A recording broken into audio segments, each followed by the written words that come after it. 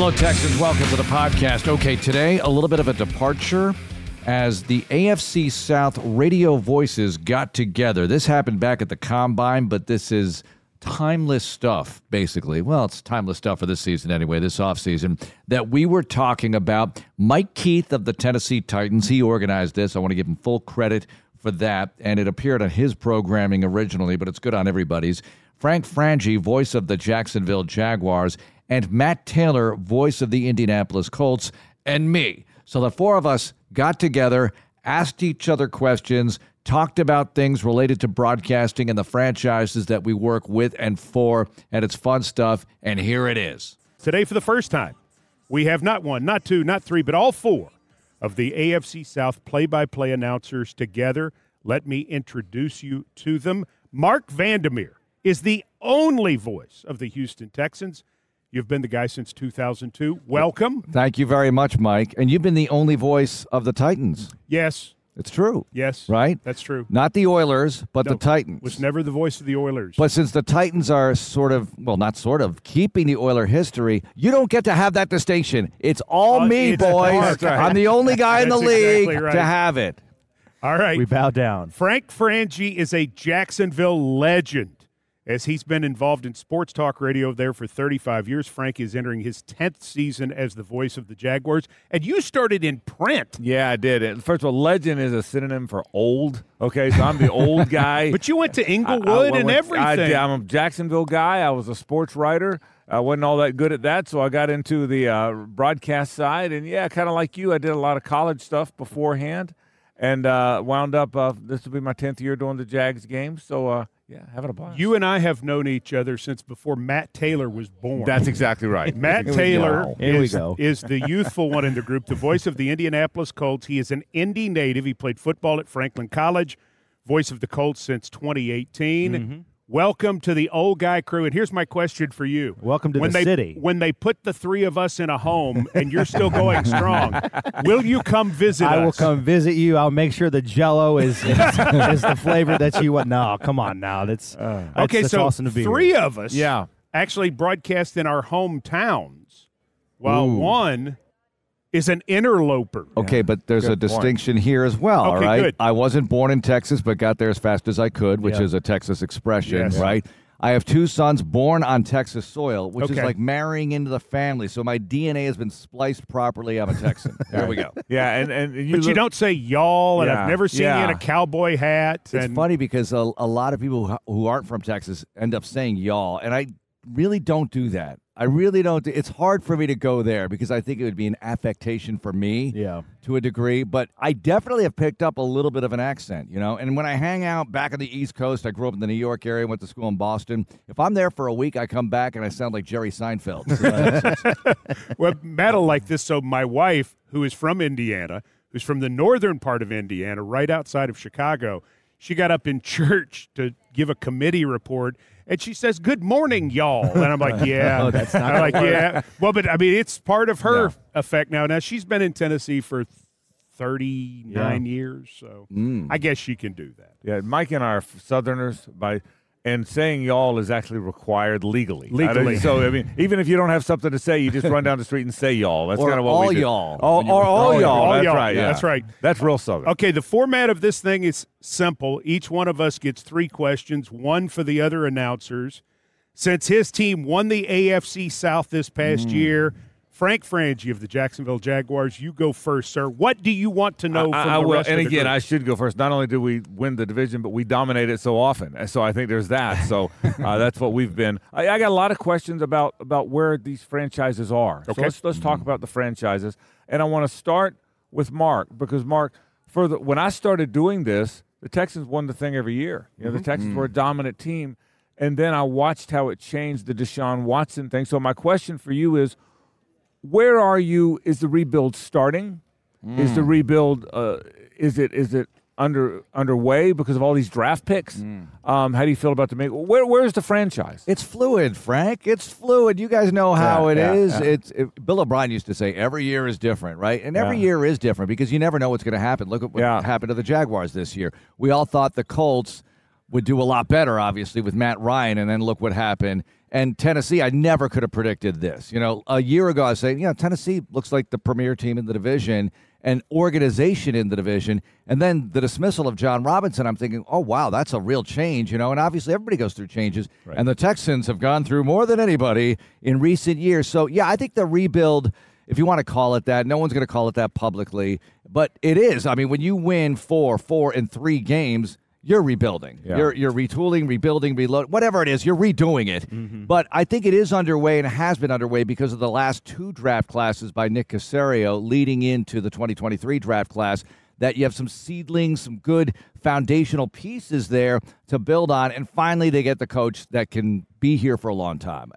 David Culley, great guy, wasn't the right coach. Lovie Smith didn't work out. We don't have to get into all that. Right. But now they have D'Amico Ryans, who played for the team, obviously, best player leader I've ever been around in the Texans organization. That includes the quarterbacks. And he's the right guy for the job. A premier hire right there, and I'm excited to see what happens. And I am too. I think I'm very intrigued with it. My question for you, Mike, we could all talk about where's the state of the franchise, but more than that, we had this guy that grew up in Yulee. Yulee is very close to Jacksonville. It's probably about 30 miles. Everybody said, well, he's a good high school running back, but he's going to have to play defensive end in college. Right. He can't run. He's too upright. And lo and behold, he went to college and he played running back, and he did okay. Okay. Won that big trophy. And then they said, well, he gets to the NFL. He can't. The NFL is 5'9", 205 running backs.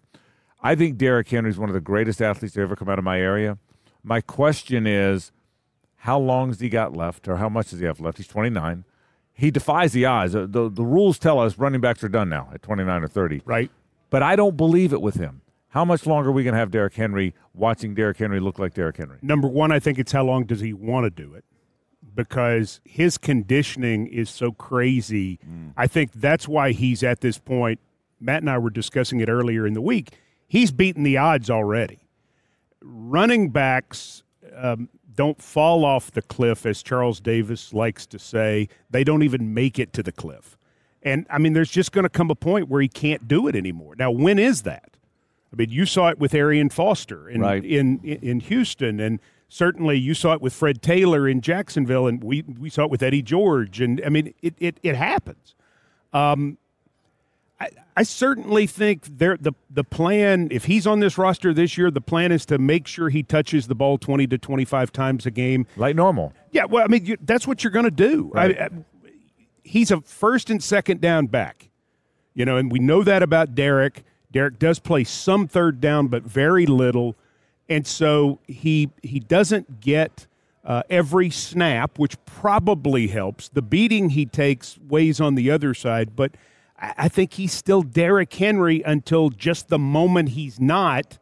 And at that moment, it will probably be something you'll see very quickly, because quickness is not his thing. It's about getting to the 4th or 5th step, and then when he's rolling, he's Usain Bolt fast. It's not a stopwatch thing. It's a play thing. But at the moment that it's over, I think it'll be obvious to everybody. But from what he did last year, it's clearly not over. And I can tell you, defensive coaches at Jacksonville, different staffs, we tend to change our staffs a lot, have all, the week you play the Titans, they spend days working on stiff arm. Right. Yeah. They have stiff arm practice. I don't know if the Texans and the Colts have done that, but they'll have a segment of practice. Working on not getting stiff arm, right? Which is amazing. That's an extra portion of your practice week that they only do again when they're playing the Titans. If he has one more great year, suddenly you're talking about Hall of Fame. Oh, that's a question. Because if you look at the backs who are in the Hall of Fame, it's generally 5-year stretches. Right. Yeah. Certain players are judged for their careers. Right.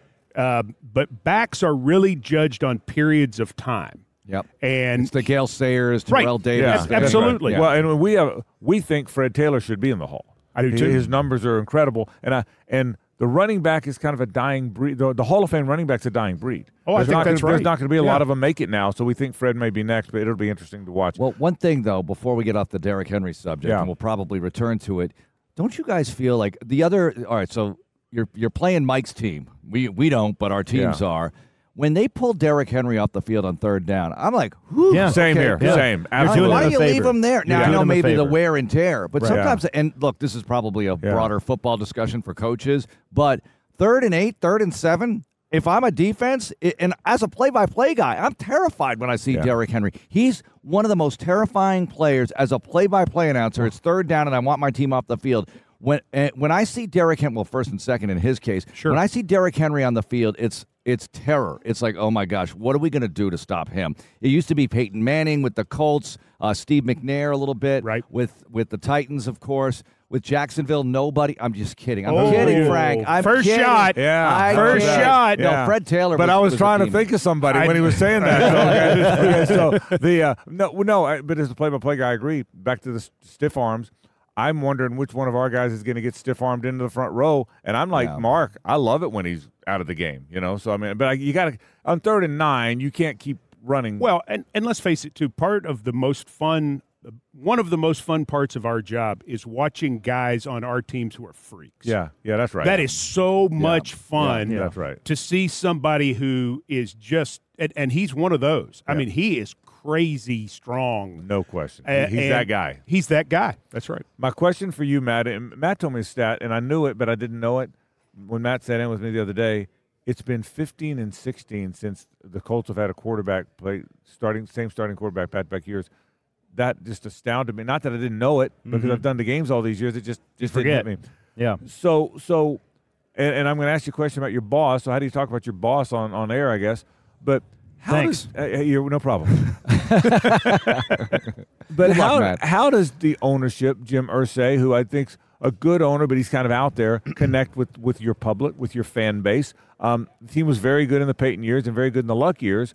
How does he connect? I'm very curious about that. I mean, I think he's one of the best owners in the game. I mean, certainly he's a fascinating guy. He's got a ton of outside interests outside of football. I mean, he's got the collection, which I'm sure you guys have seen. He collects sports memorabilia. I have. Okay. Yeah. I mean, and right now he's taken across the country. I don't know if you guys are privy to this, but he's got tour stops all over the country. He's been doing it since November. I think actually next weekend he's going to be in Las Vegas, where the collection's on display. Then he's got the band that he's in, and it's I mean, you love music. We all love music. He's got Kenny Wayne Shepherd in the band. He's got the drummer that used to play all over the country with John Mellencamp. He's playing with Joe Walsh. Right. He's played, with the guys that were in Fleetwood Mac. So he's a fascinating guy. I think he connects well with the city, with the fan base. He more so than anybody is desperate for this franchise to get back to where it was. The last time the Colts won the AFC South was 2014,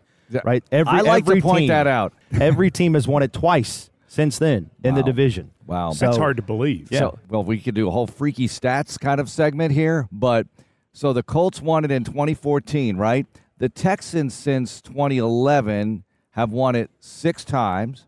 And since that time, and that's more than anybody, since that time, all 3 other teams have been to the AFC Championship game except the Texans, and they've won the division more than anybody else, which is a weird stat to me. It is weird. My final thing before I pass it off, I'll tell you a story, an Irsay story.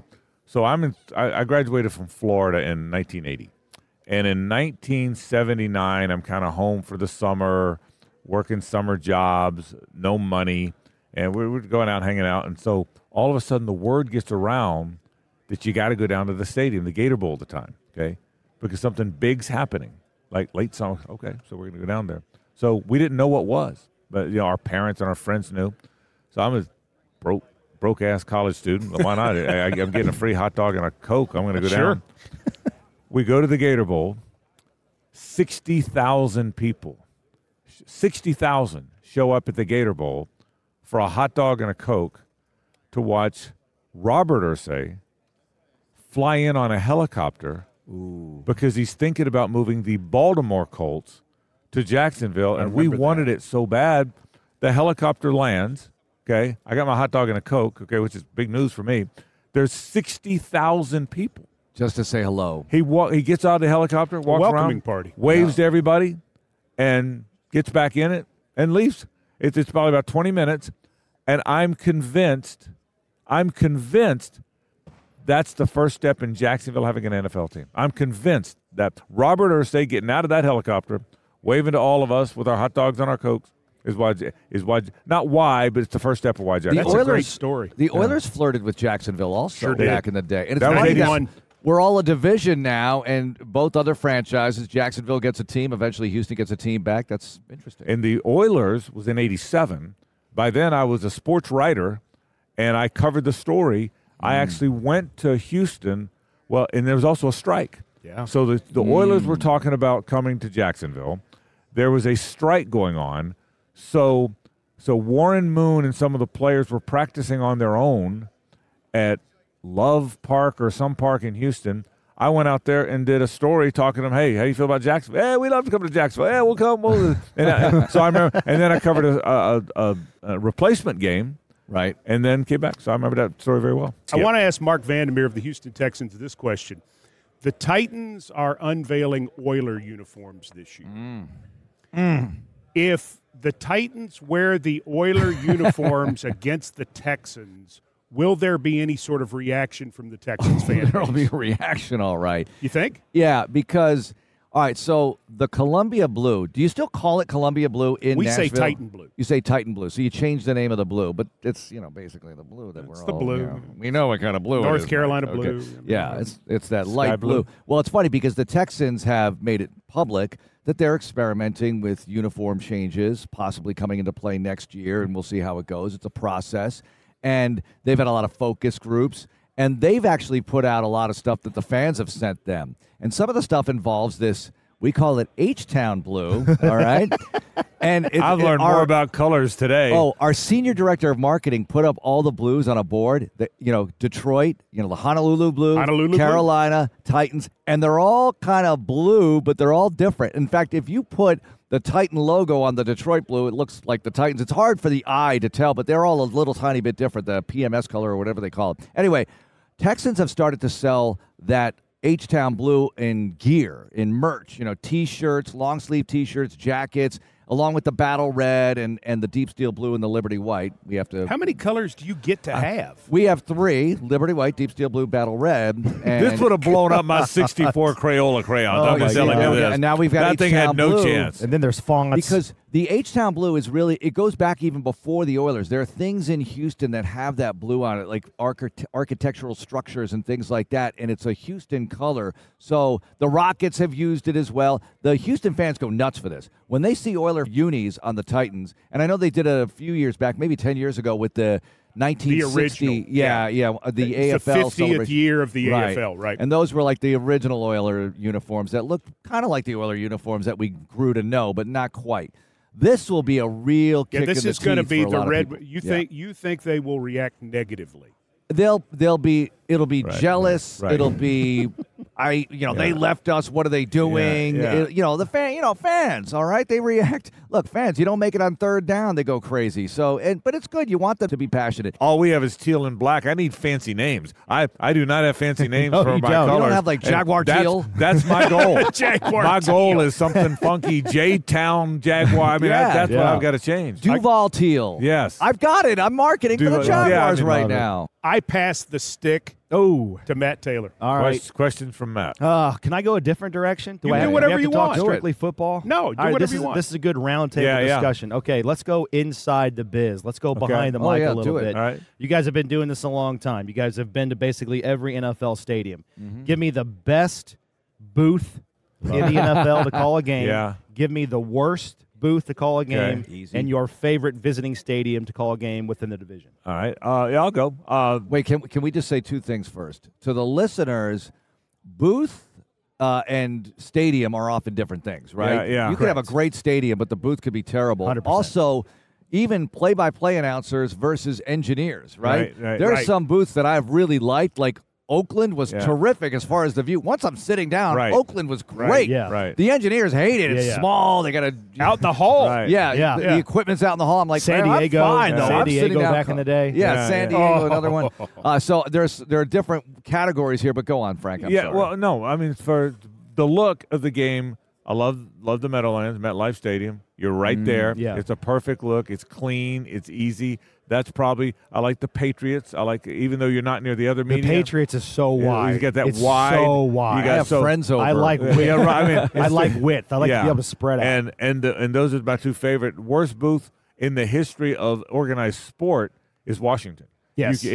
They actually should shut down the franchise because of the broadcast booth. Wait. Have you been to Miami? Miami's Thank the worst. You. Miami is awful. Miami's worse than Washington. The new Miami. No, you know why? You know why it. it's not? It's not worse. You're wrong, but I appreciate that. We're not wrong because Washington's low. It's low and bad. But so is Miami. Sucks. Okay, I mean, it sucks. No, we'll all agree with that. But Miami, glassed in, opposite side of the field from the TV camera, Too in the small. corner of the end zone, too small. Yeah, it's awful. crazy bad. My friends at the University of Tennessee got to play in the Orange Bowl this year, and they called me. They go, "Hey, can we get 4 across on the front?" I'm like, "You may not even be able to get 2 across." No, somebody's got to stand. Well, here's what they did. They got the booth next to them.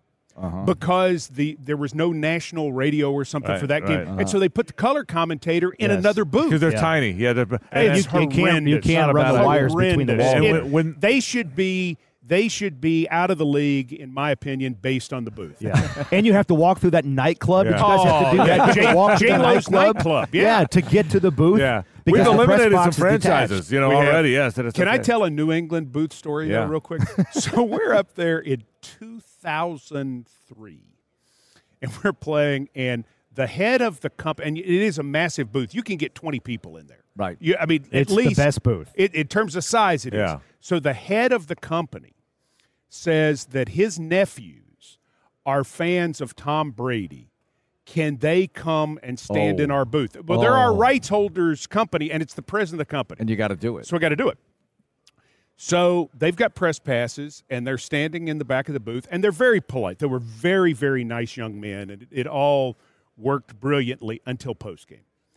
They had press credentials on, and so they went to the Patriots locker room. Oh, no. And asked Tom Brady for autographs as he was coming out of the shower. Oh, no. Well, of course, out of the shower. Of course, That's fantastic. Here's the thing. We're on a plane going back to Nashville. Just lost a tough game. And we get this call. Larry Stone, who was running our network at this time, gets a call about who on your crew. So the Patriots complained to the NFL, and our media relations guy, Robbie Boren, says, what is this? Because he knows all of us. At that time, he's worked with all of us for 6 years. And he's like, who on your crew went down and got Tom Brady's autograph in postgame? We're like, we have no idea what you're talking about. And so finally, somebody with the Patriots came through. And this is before camera phones, so nobody really took a picture of him. Yeah. So they gave a description. It's like, oh, no. And so we explained the story. And it does not satisfy the Patriots. Of course. It doesn't satisfy the NFL. Why are you giving them credentials? It doesn't satisfy our people. It was and this went on for like weeks where we're having to answer for this. And finally we said, call so-and-so. We're not taking a call about it anymore. They were going to fine us for it. Yeah. Wow. Well, thank goodness I'm here because, Frank, New England, and guys, I don't know how you guys feel about the Patriots booth, but it is good in that, all right, it's close, but it's too low. A booth can be too low because when when you first get there, you're like, this is going to be awesome. When the players are standing on the sideline, your view is actually obstructed by the fans. up until the numbers on that end. Right. So when somebody catches a pass on the near sideline, you're like, Cincinnati's got a great It's kind of like too. calling a three in basketball when they're in the corner and you can't see if their feet are behind the line. And you just got to wait for the official to put his hands up. Right. I got to wait for the official to rule it a catch in order to call it correctly in New England. Plus, you're right there with the fans, so it's like, Tommy Brady's the best quarterback ever. You guys suck. And I'm thinking, oh, my gosh, this is making it on the air. Back in the day, Bill Polian used to, I mean, the relationship between Patriots fans, and Bill Polian, you guys know what that was all about. Yeah, yes. It was really, really good. Yeah, really good. So Bill, because of how big the booth was, Bill would actually sit in the booth and watch the game. And then I don't know when they did it, but they actually elevated the booth up a little bit because the fans used to be literally right there under you. Now they're maybe like 5 or 6 feet under you, but they would throw stuff in the booth and yell things, obviously, at Bill and all those epic playoff games. I do have to share this picture, though. Okay. I'm sorry. Really works well on radio. I know. If we can zoom in on this. Describe it. That's Miami. No, this is, I'm sorry, Frank. This is 2019, week 17 at Jacksonville. There's a torrential rainstorm. Right. And it's raining in the booth? It is raining in the booth. Well, so that's the third game I ever did. In Yeah. 99, the third game I ever did. Yeah. There was water blowing into the booth. It's one of those funny things that happens in Florida where you get a storm right over you. Yeah. So and the water and it blows all my notes. I did the whole second half with Pat Ryan and we had nothing because they had no game programs left. Right. Fortunately, it was a division team, so you knew them pretty you knew well. them. Yeah, well, we try and drench the visiting broadcast. Is that a goal? That's part of the goal. Yeah, it's all psychological. Yeah, so about an hour before the bus ride to the stadium in 2019, I get a call from the PR guy who says, "Yeah, it's raining in your booth." I said, "Well, it's raining in our booth." What does that mean?" So we bring we steal towels from the hotel. So to the wipe cold it all steel, up. good. Yeah. That's good Yeah. to know. Yeah. So there's the rain bucket The catching bucket. water, Oh, and so beautiful. so this area here was not even used during the game. That's so we call the hilarious. game from like where the engineers sit Right. up above. So that's my horror story on Jacksonville. Well, you know, The best stadium to do a game is Nissan Stadium because it's low, Right. and because you're not obstructed by the fans, and because you're on that 25 to 35 area, Right. you can see the whole field. It's good. It's good. But Who's better? all right, Jacksonville's better. No, Jacksonville's way back from the you're field. really far away. But you're really you're far in away. the middle. It's a better view because all right, Tennessee's Our good. booth I'm is not a saying great it's bad. look. I'm not saying it's bad. But You come into our booth and steal snacks every time you come over, Vanderbeer. So how are you talking us down? You I should asked. say something nice about us, whether you want to No, or not. I do. I know it hurts you. I do. I do think the booth is pretty good. But the problem is when they're off to the right end of the field.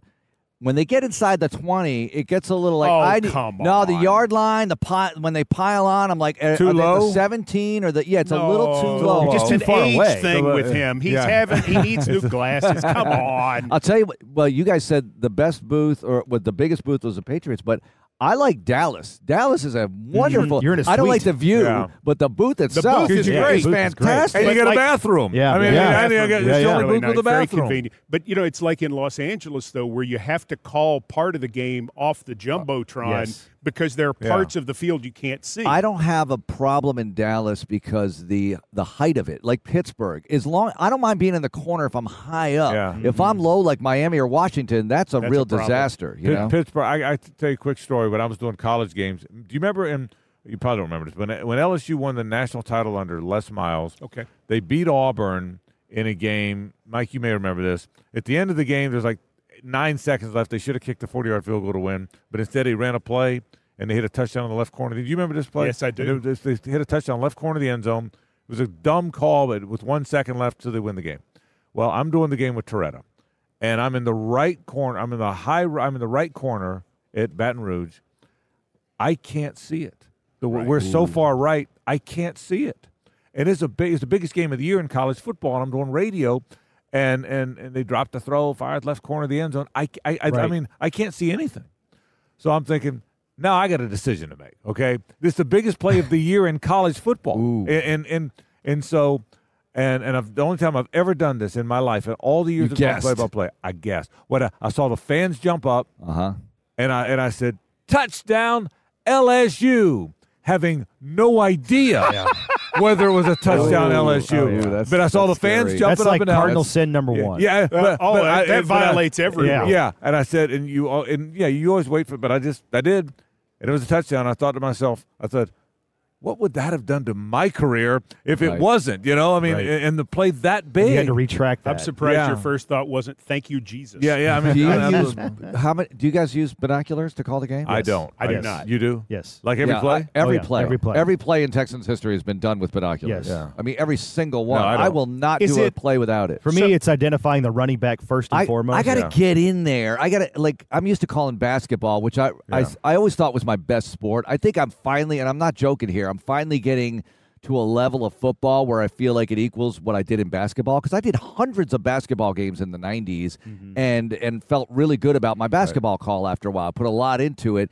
And when I got to the NFL and I was doing football, obviously at a high level in college at Miami and everything. But the reps, you don't get as many, because it's once a week and everything. Games. And, it's not the same when you're calling it off TV or even at practice sort of under your breath.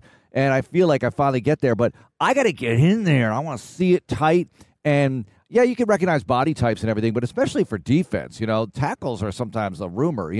We always have debates on how to properly call a tackle because sometimes, like, big pile, Johnny will give me something in Q, and that'll be one of the guys, and who knows who they're going to give it to. And you see it differently. Yeah, I might see it differently, but, I'll be like among the tacklers, I'll kind of name a couple of guys because – if somebody made the effort to get over there and somebody got him low and somebody got him high, you want to mention both guys. And you never quite know because you don't know who got there first. Like separating combined sacks. Right, exactly. Because the only way you can tell in many of those cases who got there first is to watch a slow-mo replay, and we don't have time for that. Quick story about that because I'll take the baton now. No, take it. It's your time. Quick story about that.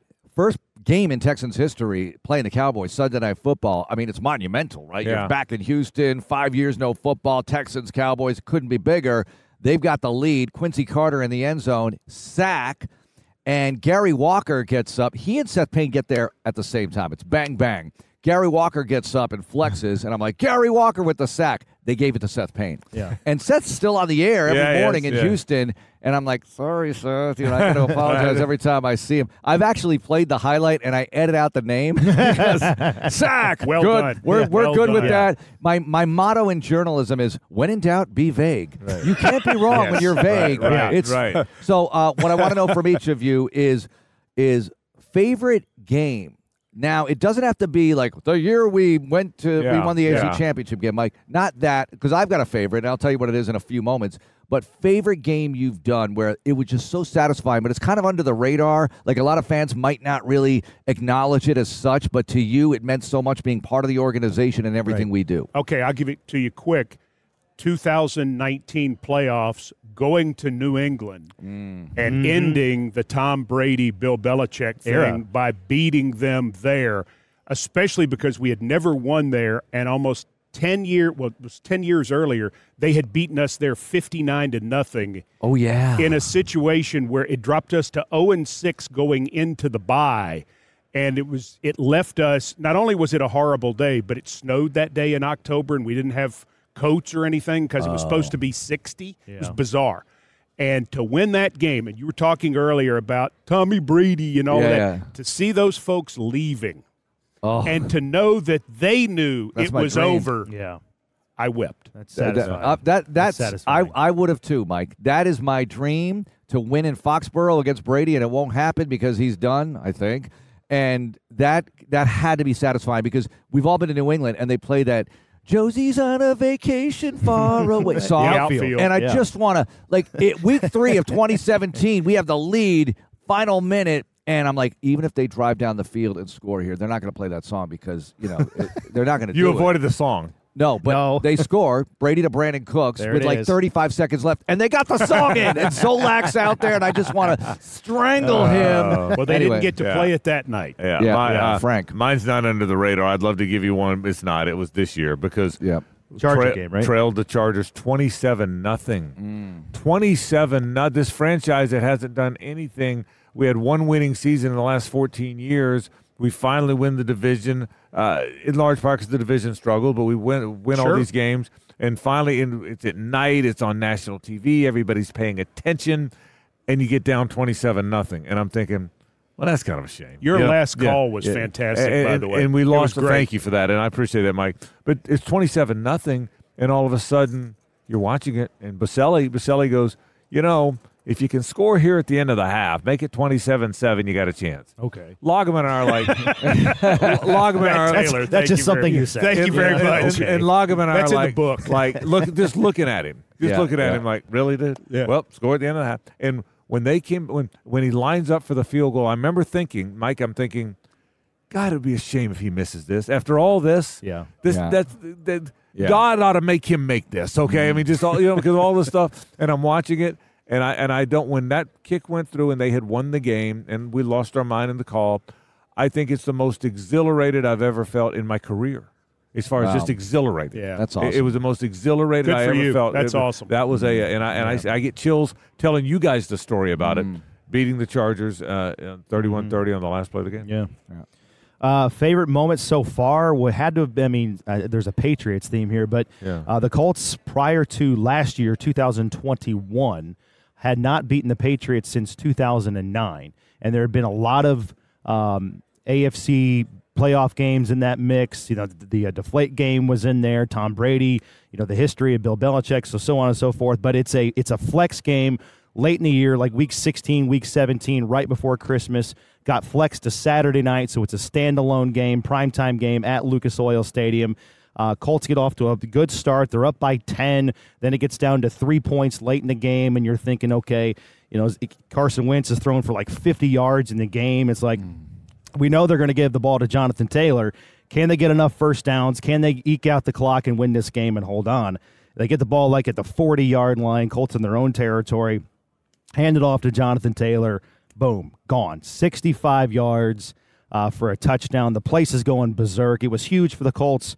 Playoff chances for the moment. Obviously, it came, it crashed and burned week 17 and 18. But to that point, everybody thought, okay, getting off to a slow start record-wise, really kind of find some momentum, string together some wins, beat the Patriots. The place was going nuts. My call was just like electric. I'm standing up and making sure I don't mess it up. Right. Jonathan Taylor's like looking back at the guy in real time. Do I score? Do I go out of bounds? Do I just go down? He's that fast and that good in processing all that information in real time. And so trying to incorporate that into the call was challenging, but the place was nuts, and that was probably my favorite game or favorite call so far. My favorite game, though, was the playoff game in 2018, and it has nothing to do with the Texans. That was the year I was the interim guy. In 18, I was the interim guy, so I'm basically doing two jobs at once and just going through a lot of personal anxiety. But that game was a Saturday. I think it was a Saturday night game.